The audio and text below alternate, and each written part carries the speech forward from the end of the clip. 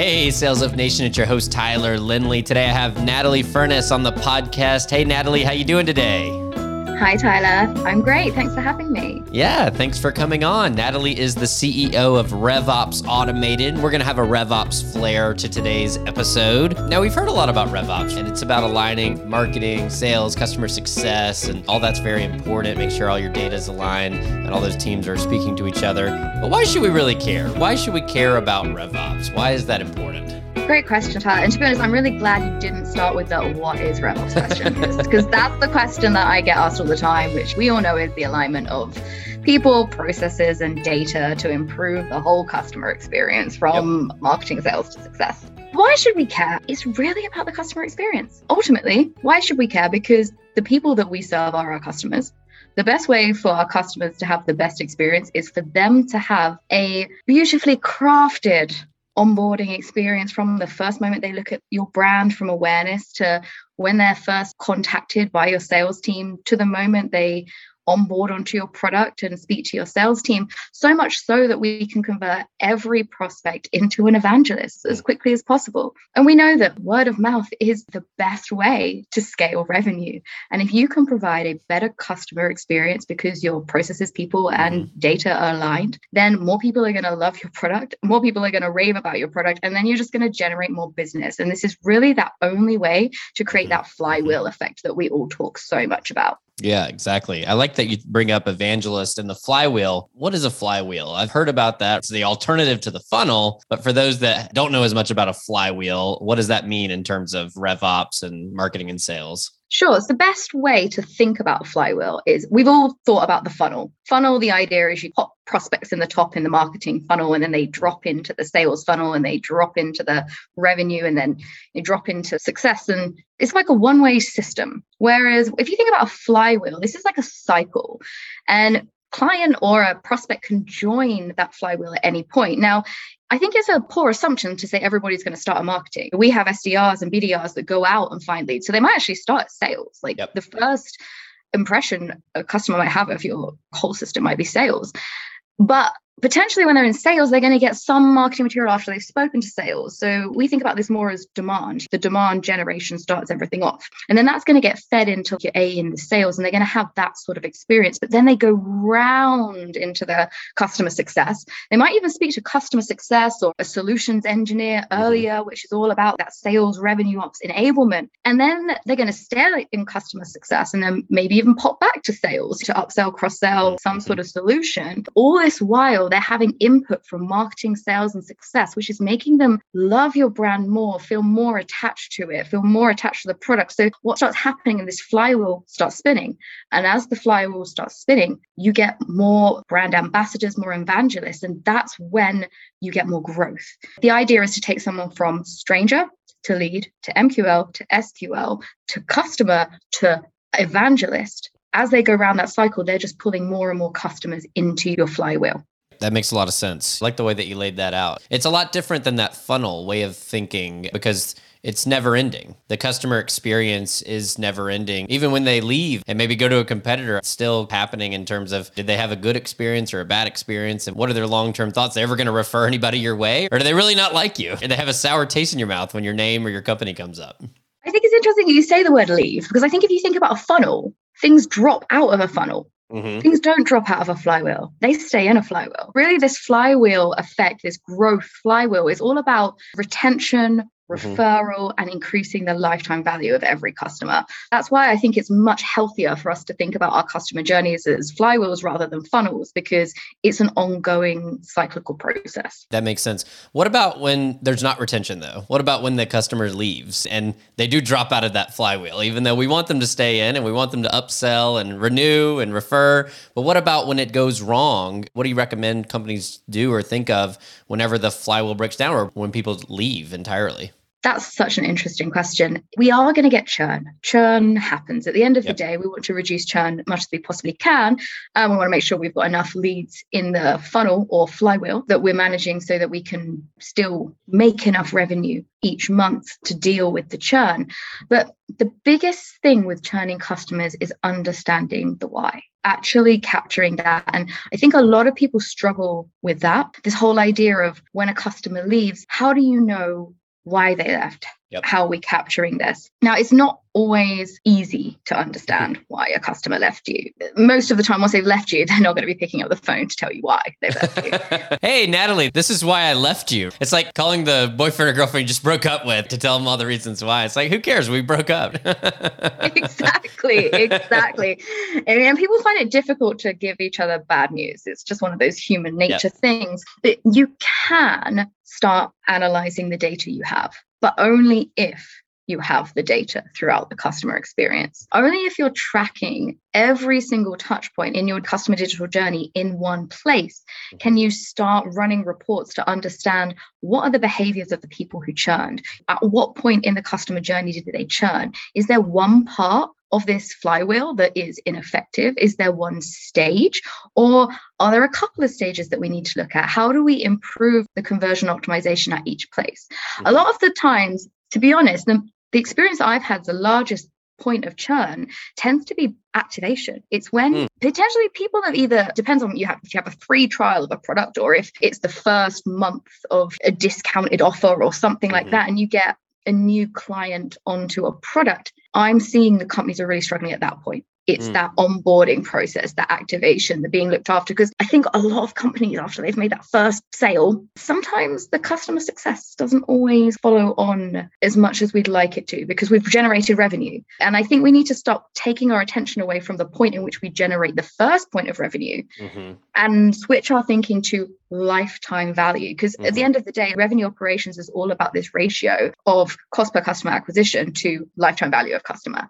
And so really, we shouldn't even be thinking about the first contact point of revenue. We should be thinking about how do we get the most out of each customer for the whole lifetime they are with us. And that really changes things. Yeah, I totally agree. It seems like some companies fall into that trap of, oh, we've made the sale. We did our job. Now, if the process breaks down, whatever, we'll figure that out. But that almost becomes the most important part of the process. Like you said, that handoff from I've made a sale, because immediately a lot of customers have buyer's remorse. No matter what they've bought, it's like, oh man, why did I buy that? Did I want to buy that? If you can get them to that value fast, get them some quick wins and get that smooth handoff, whoever they get handed off to, account management, solutions engineer, like you said, CS team, it's got to be smooth and it's got to be quick. I think time is of the essence. How can companies shrink that time? What have you seen working to make that a smooth and efficient handoff process right after the sale is made? Systems are key at this point. The handoff between any department of systems are key. So first of all, you've got the organizational structure, how you've structured your people. So that's the people part of RevOps. We're seeing a shift in the way people are structuring their people. And rather than segmenting into marketing, sales, and success, we're seeing this shift towards demand, where you have both your SDRs and your marketing like working together. Then we have the actual revenue processes, which are the sales points where the AEs get involved. And then we have customer success. Jumping back to the middle, revenue enablement will be the sales team, but there might also be some field marketers that are working with the sales team. So marketing will actually stretch along multiple areas of your revenue operations funnel. And then you have this handoff between sales and customer success. And a lot of the time, I highly recommend people look at the way their CRM's infrastructure is built. For example, I'm a big advocate for HubSpot. And the reason why I'm a big advocate is because they have a way of cleanly automating the handoff process between sales and success. So you can take all the information from the deal, you can automate tasks and messages, successfully hand off to your customer success, and they can keep managing things. But it's also important that you're not only just looping these people into your customer success, but you're getting product involved. Part of customer success isn't just your customer success manager, it's the product, if you have a product, or the service implementators, if you're running a service. And also then you have your retention style focused marketing, which is very much focused on referrals, retention. Actually, you have marketing running across the whole customer lifecycle. You have technically sales running across the whole customer lifecycle because you're doing outreach at the beginning, maybe doing AE in the middle, and then you've got your customer success reps, most of which will be focused on upselling, cross-selling, which is still sales. And then you've got your product running across it. Rather than thinking about siloing people, thinking about bringing all these departments together. And that can be done by making sure you're capturing enough data in your CRM so you can do successful handoffs. That's data alignment. And the process is making sure that the processes between each part of the flywheel are succinct and well aligned, and then making sure that people are working together. That makes a lot of sense. I want to drill in a little bit deeper about one thing you said there about demand. You said demand sometimes now is marketing and sales development combined, where SDRs and marketers are falling under that one umbrella, and then sales, the rest of the sales cycle after the opportunity is created, is handled by the sales team. Why do you think companies are combining demand now and having sales development live under demand versus under sales more often? I wouldn't say all companies are doing this. It's a new way of thinking. We have been doing field sales and marketing combined for quite a long time.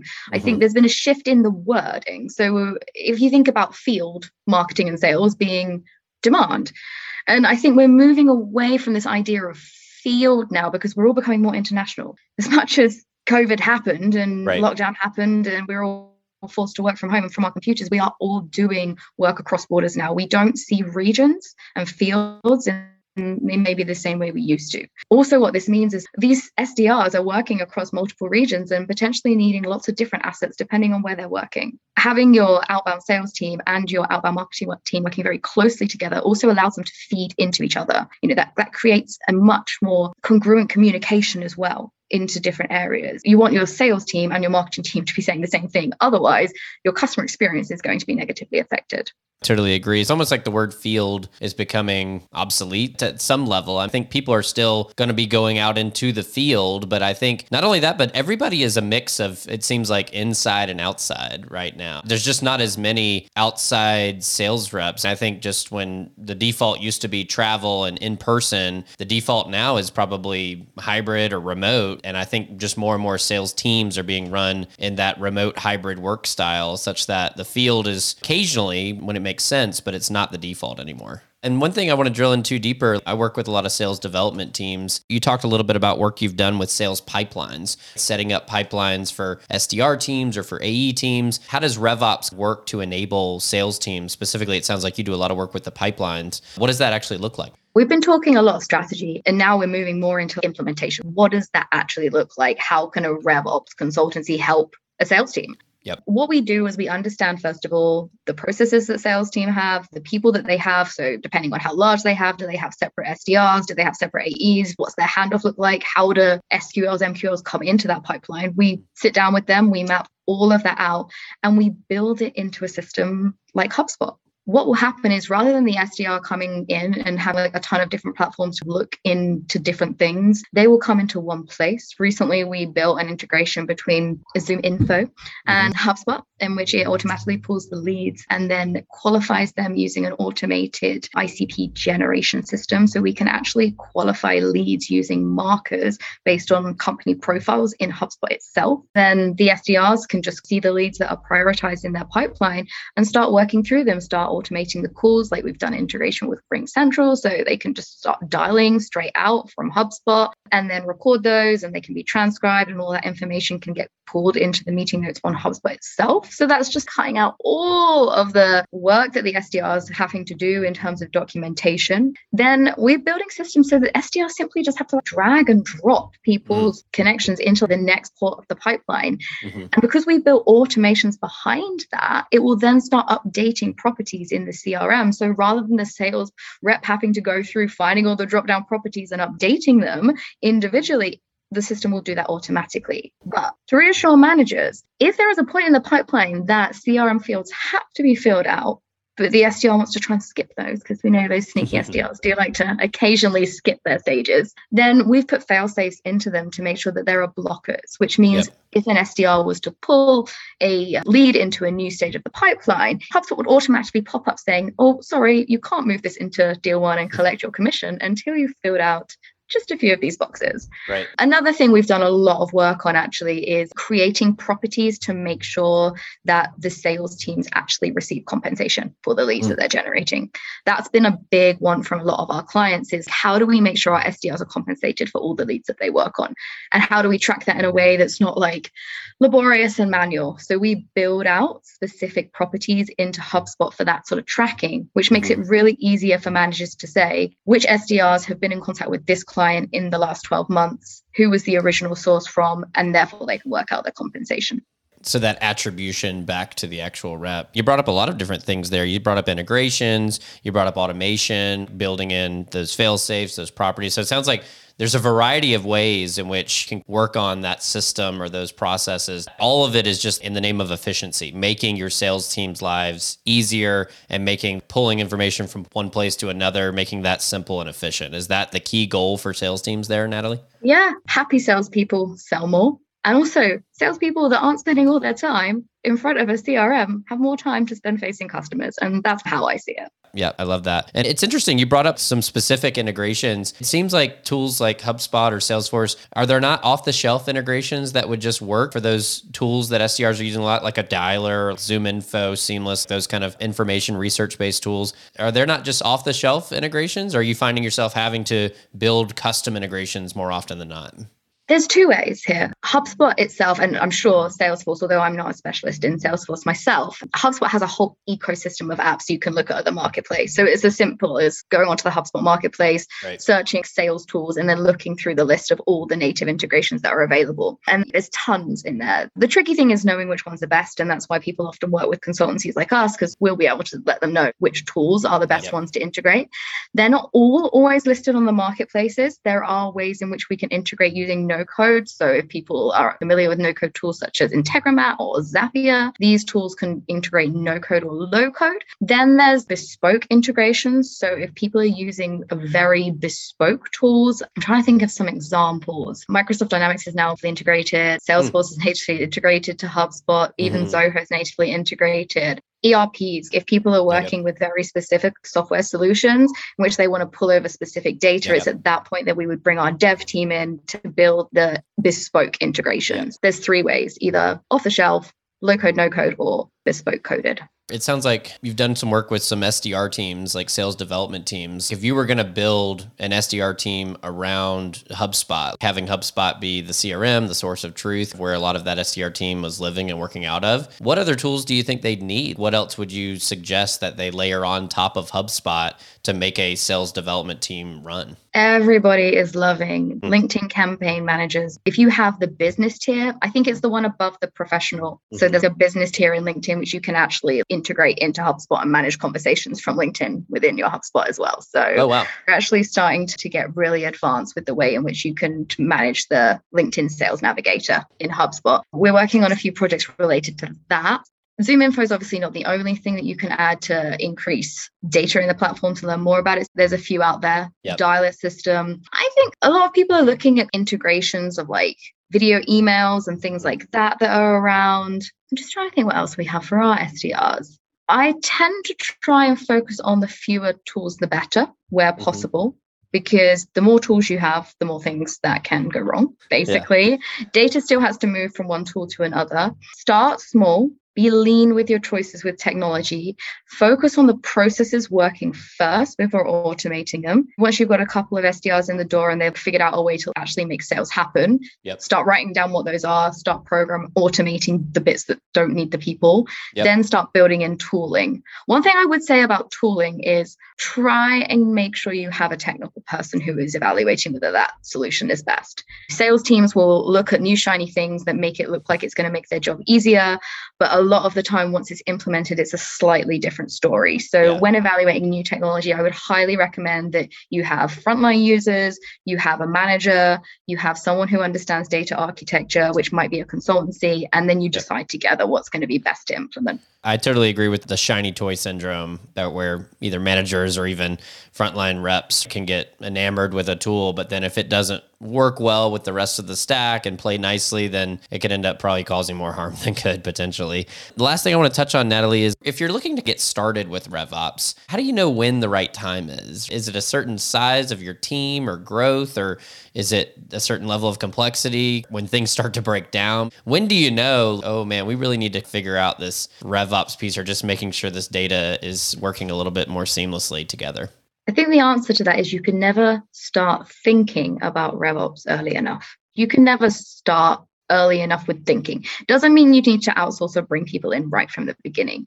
What I would say to all founders and anybody running an organization is the moment you start building processes that seem to either work or fail, start writing them down. Start documenting, because you can only reflect back on what works and what doesn't work once you have it documented. Start thinking about the profiles of the people and the properties you need to capture. Does the size of the business matter? If it does, what are the ranges from what to what? Does the industry matter? And these are what are going to make up your properties or fields in your databases, which will allow you to automate. So start thinking about those right from the beginning. So ideal customer profiling, writing that down.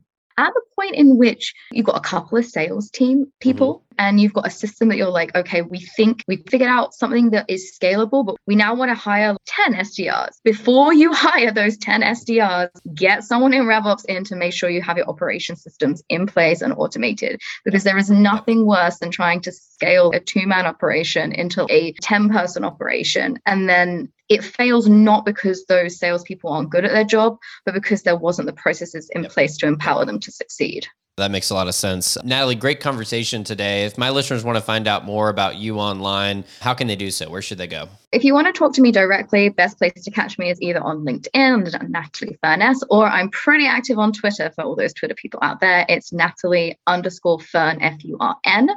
If you want to talk to me about business stuff, you can visit the website www.revopsautomated.com. You can book an appointment with myself or my team to have an exploratory call about anything that you want help with, or just follow me on social media. I tend to give away a lot of information for free. I look forward to engaging with you there. Perfect. Awesome. We'll link all those links in the show notes. So definitely connect with Natalie if you want to explore any RevOps related things further. Natalie, really appreciate you coming on. Had a blast. Thanks, Tyler. Have a great day. Thank you so much for listening to today's show. You can find all the links discussed and the show notes at thesaleslift.com. That's sales, S-A-L-E-S, lift, L-I-F-T.com. Have questions for me? Email me at tyler@thesaleslift.com. We look forward to seeing you back here next week, and we hope today's show brings you the sales lift your business needs. Remember, ideas plus action equals results. You've got new ideas, now it's time to take action, and the results will follow. See you next time.